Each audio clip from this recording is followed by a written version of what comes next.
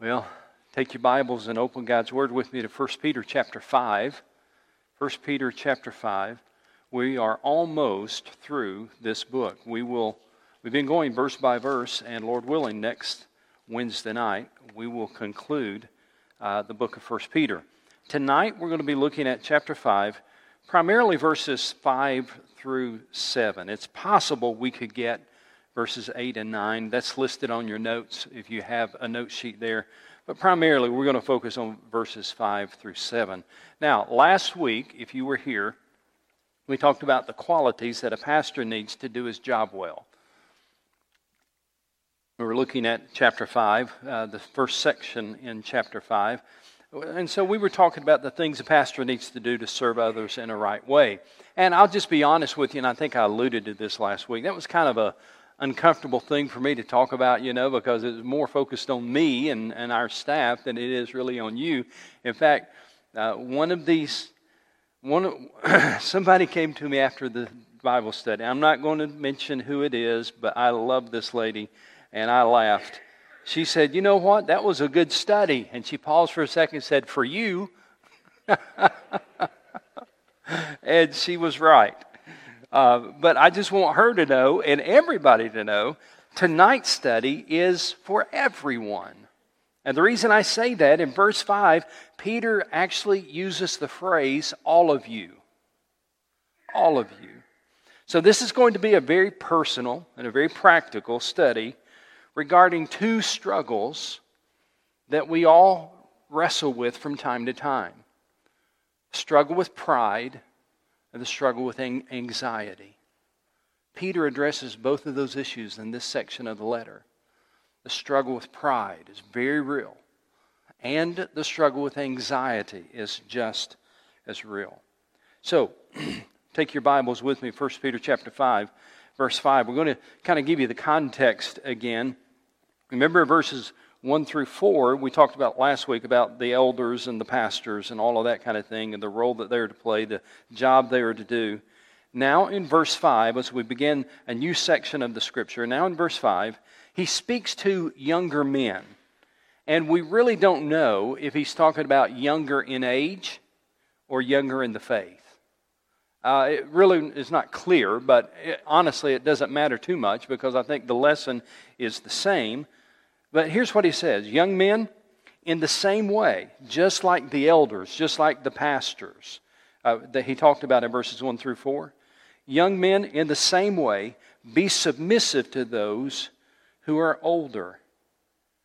Basically, what he's talking about here is this, that, okay, I've talked about pastors, verses 1 through 4, and the role that they are to play, the job they are to do, and then a transition statement, if you will, from pastors to what we're going to talk about. He says, let me say a word to the young men, whether it's young in the faith or young in age.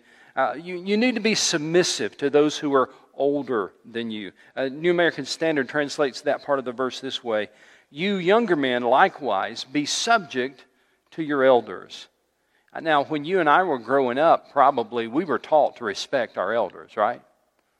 I heard one guy say, listen, you need to be respectful to old people. They didn't get that old by being dumb.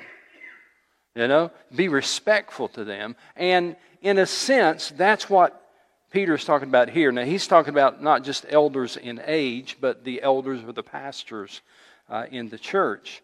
And he says you need to listen to the counsel of these older people, these elders, these pastors that are in your life, and be open to their reproofs and be open to following their godly examples. And then, after kind of tying all that up, then Peter broadens the application of what he's about to say with the words, all of you. So now this is where it applies to every person here and every person watching online. Here's what he says. Let's read the entire verse 5. Young men, in the same way, be submissive to those who are older. All of you, clothe yourselves with humility toward one another. So now he's not just talking to pastors. Now he's not just talking to young preacher boys, if you will. Now he's talking to all of you. Clothe yourselves with humility toward one another. Now that was an interesting phrase that he uses here, clothe yourselves. with humility. He didn't say be humble. He could have said it that way. But he actually says, all of you, clothe yourselves. Now, every one of you, I'm looking around, every one of you clothed yourselves before you came to church. Whether you did that this morning, this afternoon, this evening before you left, you clothed yourselves. Now, and that was an intentional act. Right? You didn't just happen to clothe yourself. That was something you thought about. Something you decided to do. It was an intentional act on your part. And Peter says, now, all of you, not just the preachers, all of you, clothe yourselves in what? Humility. Peter may have had in mind what he witnessed in John chapter 13. In fact, why don't we turn there real quickly? John chapter 13, Peter was with the Lord Jesus one night when Jesus did something that I think had a lasting impact on Peter. And that may have been in his mind when he wrote these words. John chapter 13. The evening meal, verse 2. The evening meal was being served, and the devil had already prompted Judas Iscariot, son of Simon, to betray Jesus. Verse 3, Jesus knew that the Father had put all things under his power, and that he had come from God and was returning to God. So he got up from the meal, took off his outer clothing, and wrapped a towel around his waist. After that, he poured water into a basin and began to wash his disciples' feet, drying them with the towel that was wrapped around him. Peter literally watched Jesus clothe himself with humility as he wrapped the towel around him and took the form of a servant as he began to wash the feet of Jesus. And if you continue to read the story, you know that Peter actually was objecting to what he was witnessing. But Jesus wanted to do this and said, I must do this, Peter. And so Peter had this burned in his mind, how this man who was the Savior of the world, the Messiah, the greatest teacher he had ever seen, took off his outer garments, clothed himself with a towel or clothed himself with humility, and then bent down and washed dirty feet. I think Peter likely had that in mind when he says in verse 5, going back to 1 Peter chapter 5, he says in verse 5 and in verse 6, he talks about humbling ourselves. Verse 5, he says, all of you clothe yourselves with humility towards one another. And then he says in verse 6, humble yourselves. Now I want you to notice that in both times that phrase yourselves is listed. Clothe yourselves, humble yourselves. And that brings me to the first point on your outline. If you're taking notes, there's a blank there to fill in. Here's the first one. Humility is a personal choice. Humility is a personal choice. You see, at some point, we have to come to a place where we're going to make a decision. Is it going to be all about me, or is it going to be all about God? Humility is a personal choice, and that's what he's talking about. Here's the choice. Humble yourself. Clothe yourself with humility. Become a person that God can use by doing that. Or live life in your own strength, your own determination, your own pride, and become someone that God never uses. Because Peter says something very interesting in verse 5. He's actually quoting the Old Testament when he says it. But look at verse 5 again. He says, all of you, clothe yourselves with humility, and not just trying to be falsely humble, but clothe yourselves in humility toward one another in the way that you relate to other people. All right? So you're clothing yourself, you're trying to live in humility in the way that you relate to one another. And then he says, because, notice this because, here's the reason you need to clothe yourself in humility. Because, verse 5, and here he quotes from the Old Testament, the book of Proverbs, God opposes the proud, but gives grace to the humble. Clothe yourselves in humility, and here's the reason. Because God, and this is so interesting, God actively opposes the proud, but He actively gives grace to the humble. So let's dig into that for a few minutes because this is so interesting. Peter is actually quoting Proverbs 3:34. If you want to write that down, in the right-hand side of your note sheet there, I gave you a place to write down cross references. You might want to write down Proverbs 3:34. That's actually the verse Peter is referring to in verse 5. But throughout the Bible, both in the Old and the New Testaments, we see how much God values humility. Both in the Old and New Testament, the Bible again and again shows us how much God values humility and how much God opposes pride. Let me show you 3 examples. And again, you might want to write these references down in the right-hand column. I want you to find Psalm 138 real quickly. Psalm 138.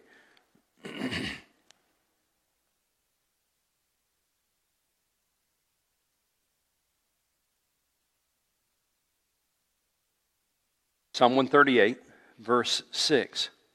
Though the Lord is on high, He looks upon the lowly. That is, He looks upon them to help them or to bless them. Though the Lord is on high, He looks upon the lowly, or those that are humble, is what we would say. But the proud, He knows from afar. But the proud, He knows from afar. That's one example from the Old Testament. Let me show you another example. Write down this reference. Matthew 23, verse 12. Matthew 23, verse 12. This is Jesus speaking, and He says, "For whoever exalts himself will be humbled, and whoever humbles himself will be exalted." You see, Jesus made the deliberate teaching here, or He made the deliberate point that humility is a personal choice. And it has a corresponding blessing to it. Humility, if you exalt yourself, you're going to be humbled. But if you humble yourself, the Bible says you're going to be exalted. Now, finally, one other one, if you want to write down this reference. James chapter 4. James chapter 4. A verse that sounds a lot like our 1 Peter reference. James chapter 4, verse 6. But He gives us more grace, and that's why Scripture says God opposes the proud, but gives grace to the humble. Now, let's think about this idea that God is actively opposing the proud, and He's actively giving grace to the humble. What that verse is really showing you and I is that you can actually position yourself to be blessed by God. You can position your life to be blessed by God by humbling yourself. God gives grace to the humble. And conversely, you can actually put your life in a situation where God is opposing the way you're living your life. Because it says He opposes the proud. So if I could summarize it this way before we move on, humility allows God to put His hand of blessing on you. Watch this, watch this. Humility allows God to put His hand of blessing on you. Pride causes God to remove it. Whenever God sees pride take root in your life, God removes His hand of blessing. Now, let me ask you a question. Talk to me for a moment. Why is God so opposed to pride? Talk to me. Why is God so opposed to pride? Say it again, Greg. That was Satan's sin in Genesis. Yeah, absolutely. Any other answers?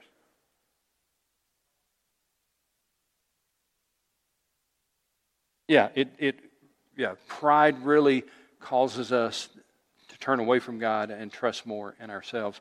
I don't have a chapter or verse for you, but basically my definition would be this. Pride is the root of all sin. Really is the root, the bitter root of all sin. So humility is a choice. Second thing I want you to see as we look at this text, humility is an act of trust. Now we move to verse 6. Verse 6 shows us humility is an act of trust. If you want to fill in the blank there on your note sheet. Now look what he says in verse 6. Humble yourselves, therefore, under God's mighty hand, that He may lift you up in due time. Humility is an act of trust. Humble yourselves, it says, under God's mighty hand. Now, in the Old Testament, God's hand was a metaphor for God's power. In fact, it says here in the New Testament, God's mighty hand. It's a metaphor for the power of God. And often the power of God was displayed in times of discipline and in times of deliverance. It was the mighty hand of God that brought deliverance. It was the mighty hand of God that brought justice or judgment. Let me show you one example. Go with me to Deuteronomy chapter 9, verse 26.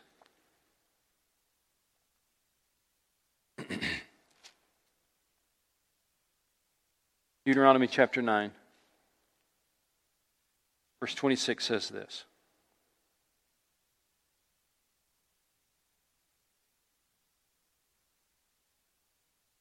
I prayed to the Lord and said, O sovereign Lord, do not destroy your people, your own inheritance that you redeemed by your great power and brought out of Egypt with a mighty hand. You brought your people out of Egypt, the writer says. Moses said, you brought your people out of Egypt with your mighty hand, talking about the power, the strength of God. And so when we understand this concept, we go back to verse 6. Humble yourselves, therefore, under God's mighty hand. Why? That He may lift you up in due time. Now, one of the keys to this verse is that phrase, in due time. You might want to mark that on your notes or in your Bible. The New American Standard says, in the proper time, that He will lift you up in the proper time. Another translation, the Living Bible says, in His good time, He will lift you up. God is able and willing to respond to your need, but it's going to be in due time, in His time, not in your time. How many would prefer to be in your time? I would. I mean, I've got my agenda, I got my goals, I've got my plans, and I got my needs, and I would appreciate it if you could do it in my time. But that's not what the verse says. It says, here's your role. Watch this. Your role is to humble yourself under God's mighty hand, to acknowledge that you don't have the answer, to acknowledge that you don't have the power, to acknowledge that you don't have the answer. And so you're going to humble yourself and put your faith in Him, and you're going to put your life under His mighty hand. And the Bible says, when He sees you do that, He will lift you up. When? In due time. In due time. The perfect example of this is Jesus Himself. And I know you've seen the Scripture, you know the Scripture, but man, it's such a good Scripture. We need to read it again, or at least write down the reference in your note sheet. Philippians chapter 2.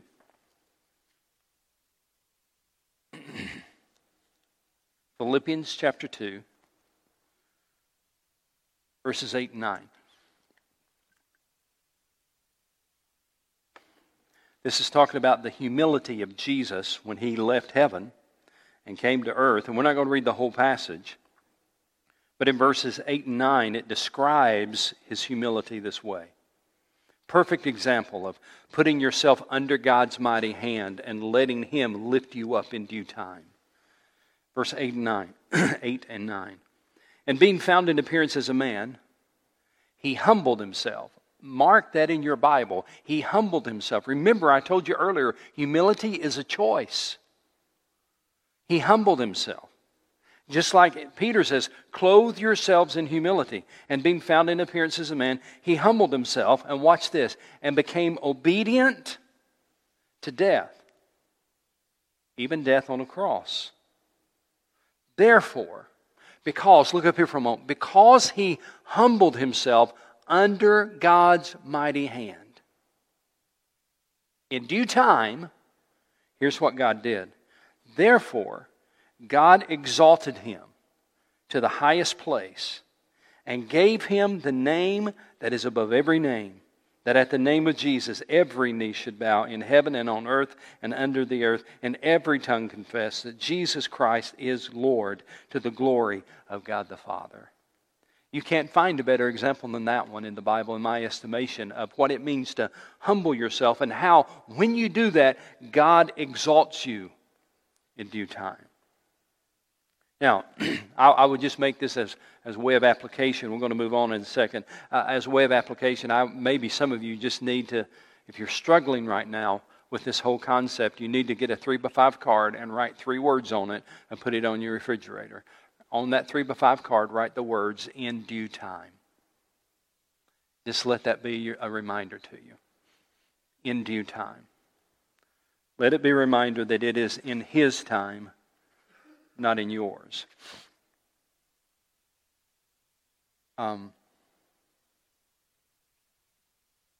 Lanier Burns, I think I put this on your notes. Lanier Burns, a quote. It says, "At the most basic level, the Bible defines humility as God-centeredness and pride as self-centeredness." Is that on your notes? Okay. At the most basic level, the Bible defines humility as God-centeredness and pride as self-centeredness. Now, Jesus talks about this tension between pride and humility. This is such an important aspect in walking with God that Jesus talked about this tension between pride and humility. Let me show you this in Scripture. Go with me to Matthew chapter 23.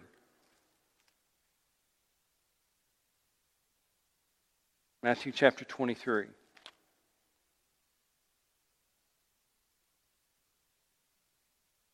And look for verse 12. Matthew 23, verse 12.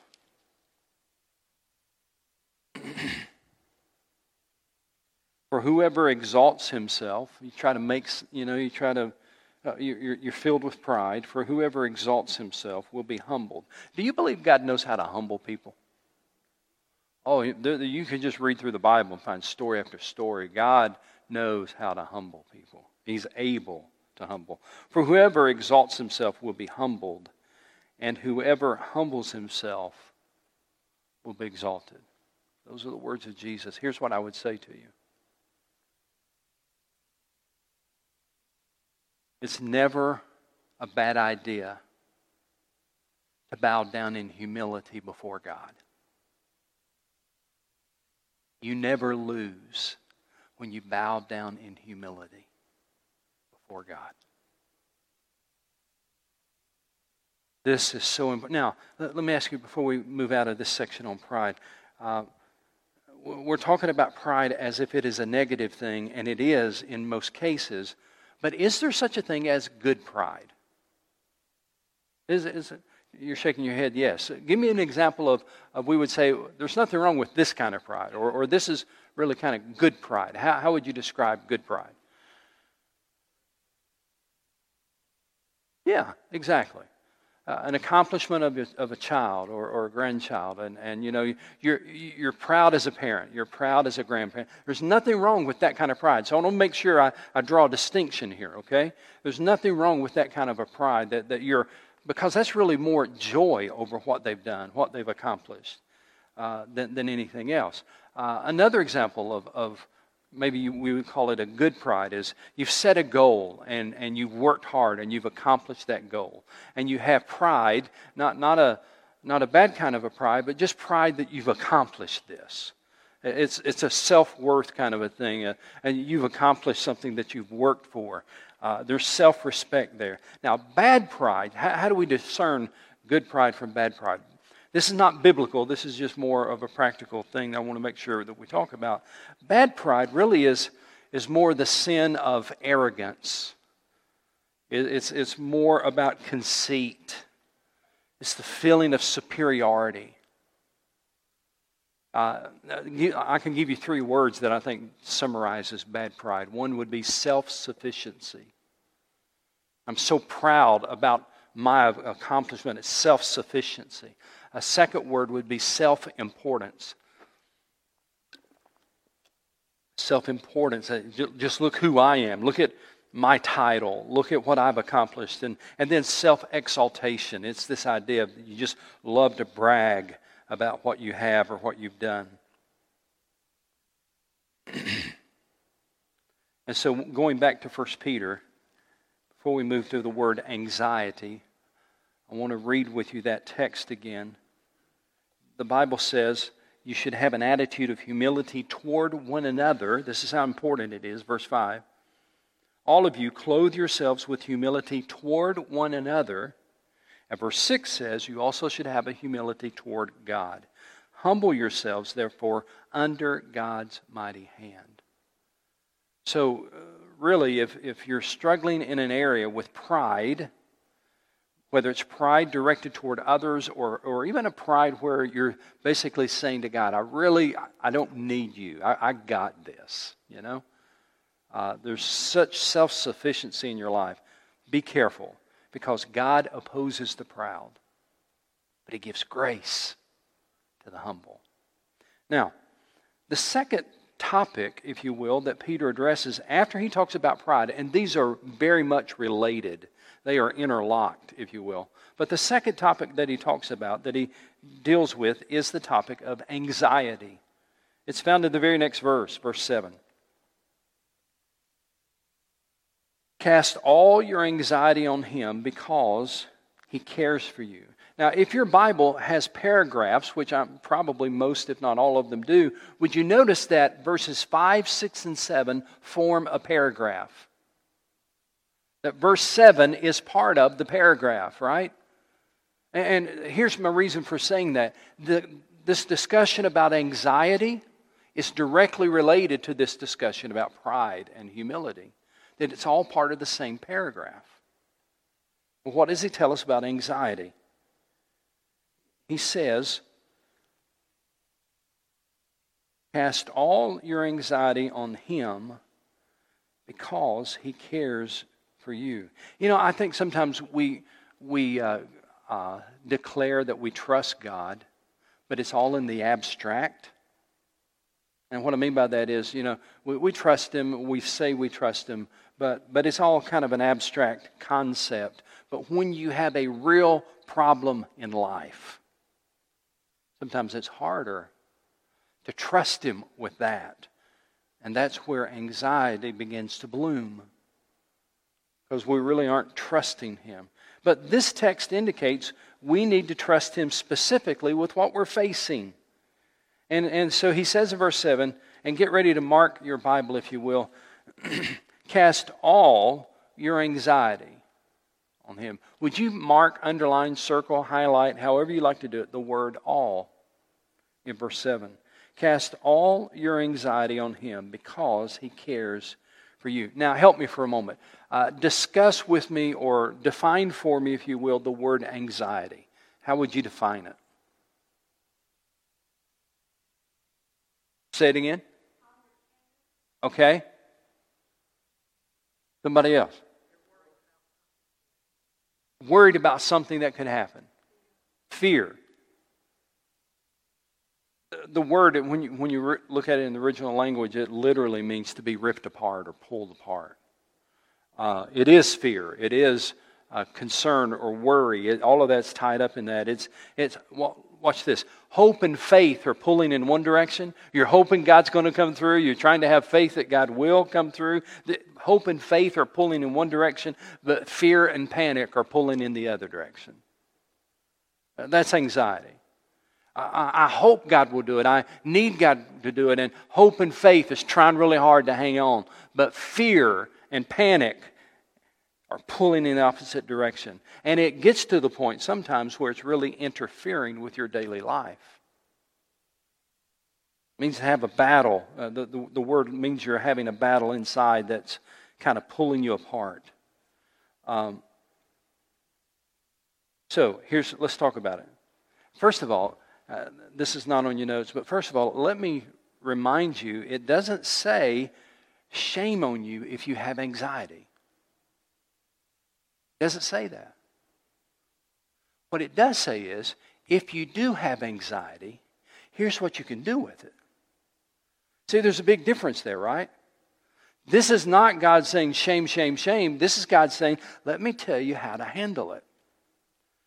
The Bible is acknowledging that there are times when we struggle with anxiety. We all do.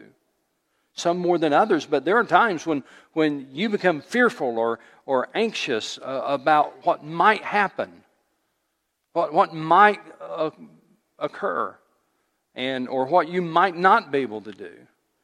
And panic and fear begin to take over, and you're kind of pulled apart inside. And the Bible says you should never feel that. The Bible does not say, don't feel that way. No, the Bible says when you do feel that way, here's what you do with it.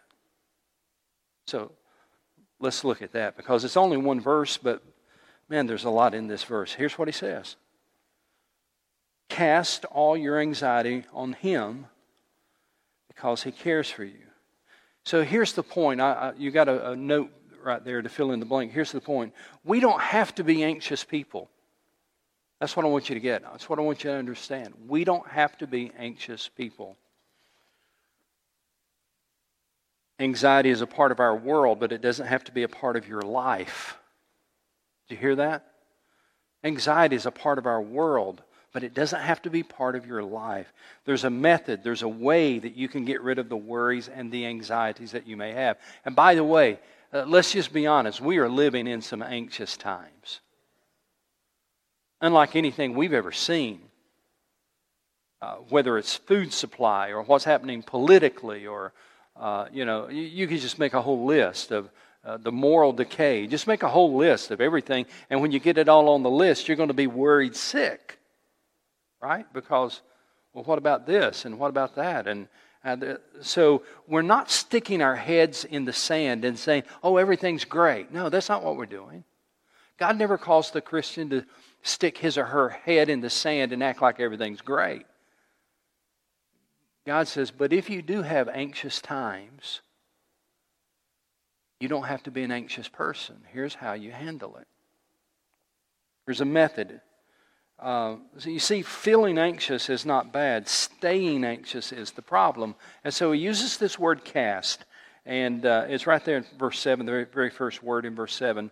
It only occurs, if you want to write this down, it only occurs 7 times in the New Testament. It's kind of a unique word, cast. It only occurs 7 times in the whole New Testament. But in Luke 19, verse 35, there's a great kind of a word picture to help us understand what that word cast is really all about. We won't read that text, but I'll tell you what the text says.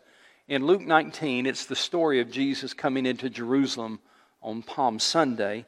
And the disciples have gotten a donkey for him to ride on. And the Bible says that they took their cloaks, their coats rather, they took their coats, and watch this, in verse 35 it says they took their coats and they cast them on the donkey.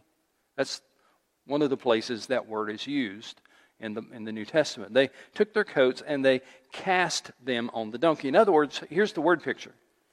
If you don't want to carry, you don't want to wear this coat, you can cast it on the donkey, and now the donkey's carrying it.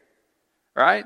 It's not yours anymore. The donkey's carrying it for you. And that's the word picture that Peter uses.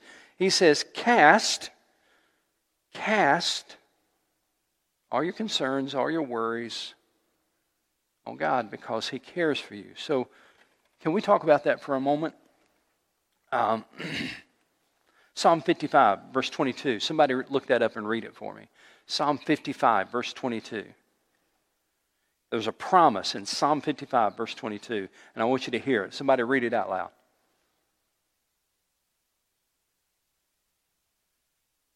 Somebody's not going to do it. Anybody do it.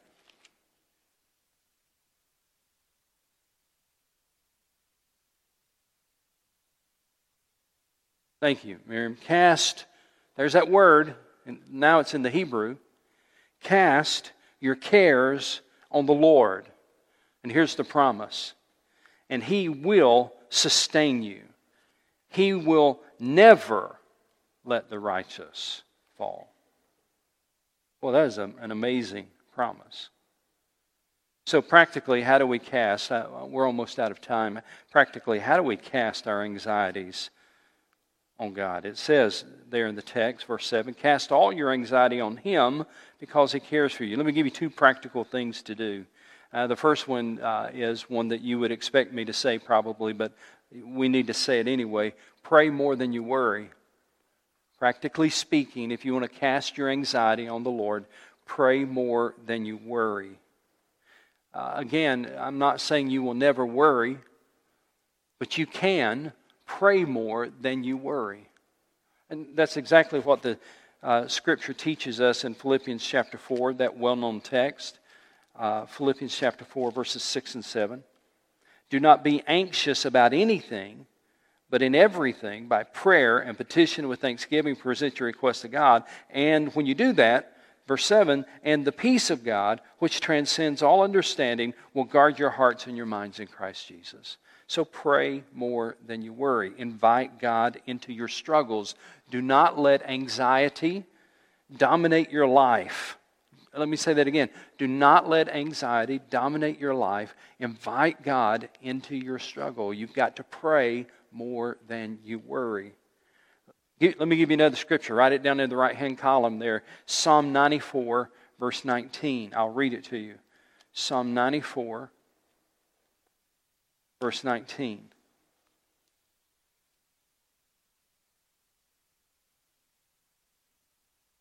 This is such an important verse. It says, especially if you have anxiety problems. Here's the verse.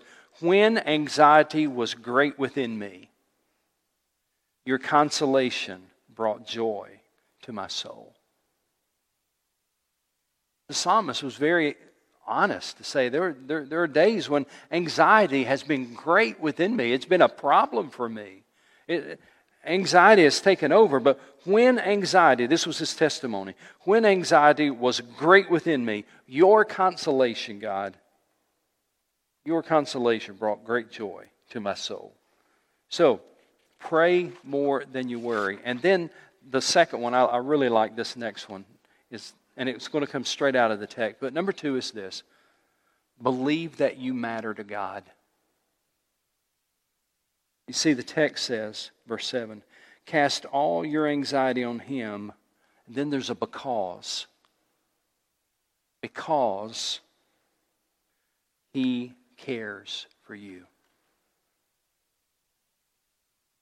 He cares for you. That means He cares about you. He cares about what you're going through. It means you matter to God. And watch this. You can trust those things you're anxious about to His hands because He cares for you. J.B. Phillips translates that verse this way. You are His personal concern. The choice is ours. We can either live with mistrust and anxiety, or we can trust the Lord to watch over us, believing in our hearts that He really does care for us. Now, there may still be some hard days. There may still be some anxious nights, but you have to remind yourself, the bottom line, He cares for me. He cares for me. I'll give you one final scripture before we leave. Psalm 54, verse 4. I'm going to quote it for you. Psalm 54, verse 4 says this, surely God is my help. The Lord is the one who sustains me. Surely God is my help. The Lord is the one who sustains us. We live in anxious times, but we don't have to be anxious people. Pray more than you worry and believe that you matter to God. Let's pray. Thank you, Lord, for this timely word and this practical word, and for some, maybe this very personal word. Thank you that you've given us hope and you've given us help. Now may we live by your Spirit and by your word for your glory. And may you help us trust in you and trust in your mighty hand, that you indeed will lift us up in due time. And I pray that in Jesus' name. Amen. God bless you. Thanks for being here.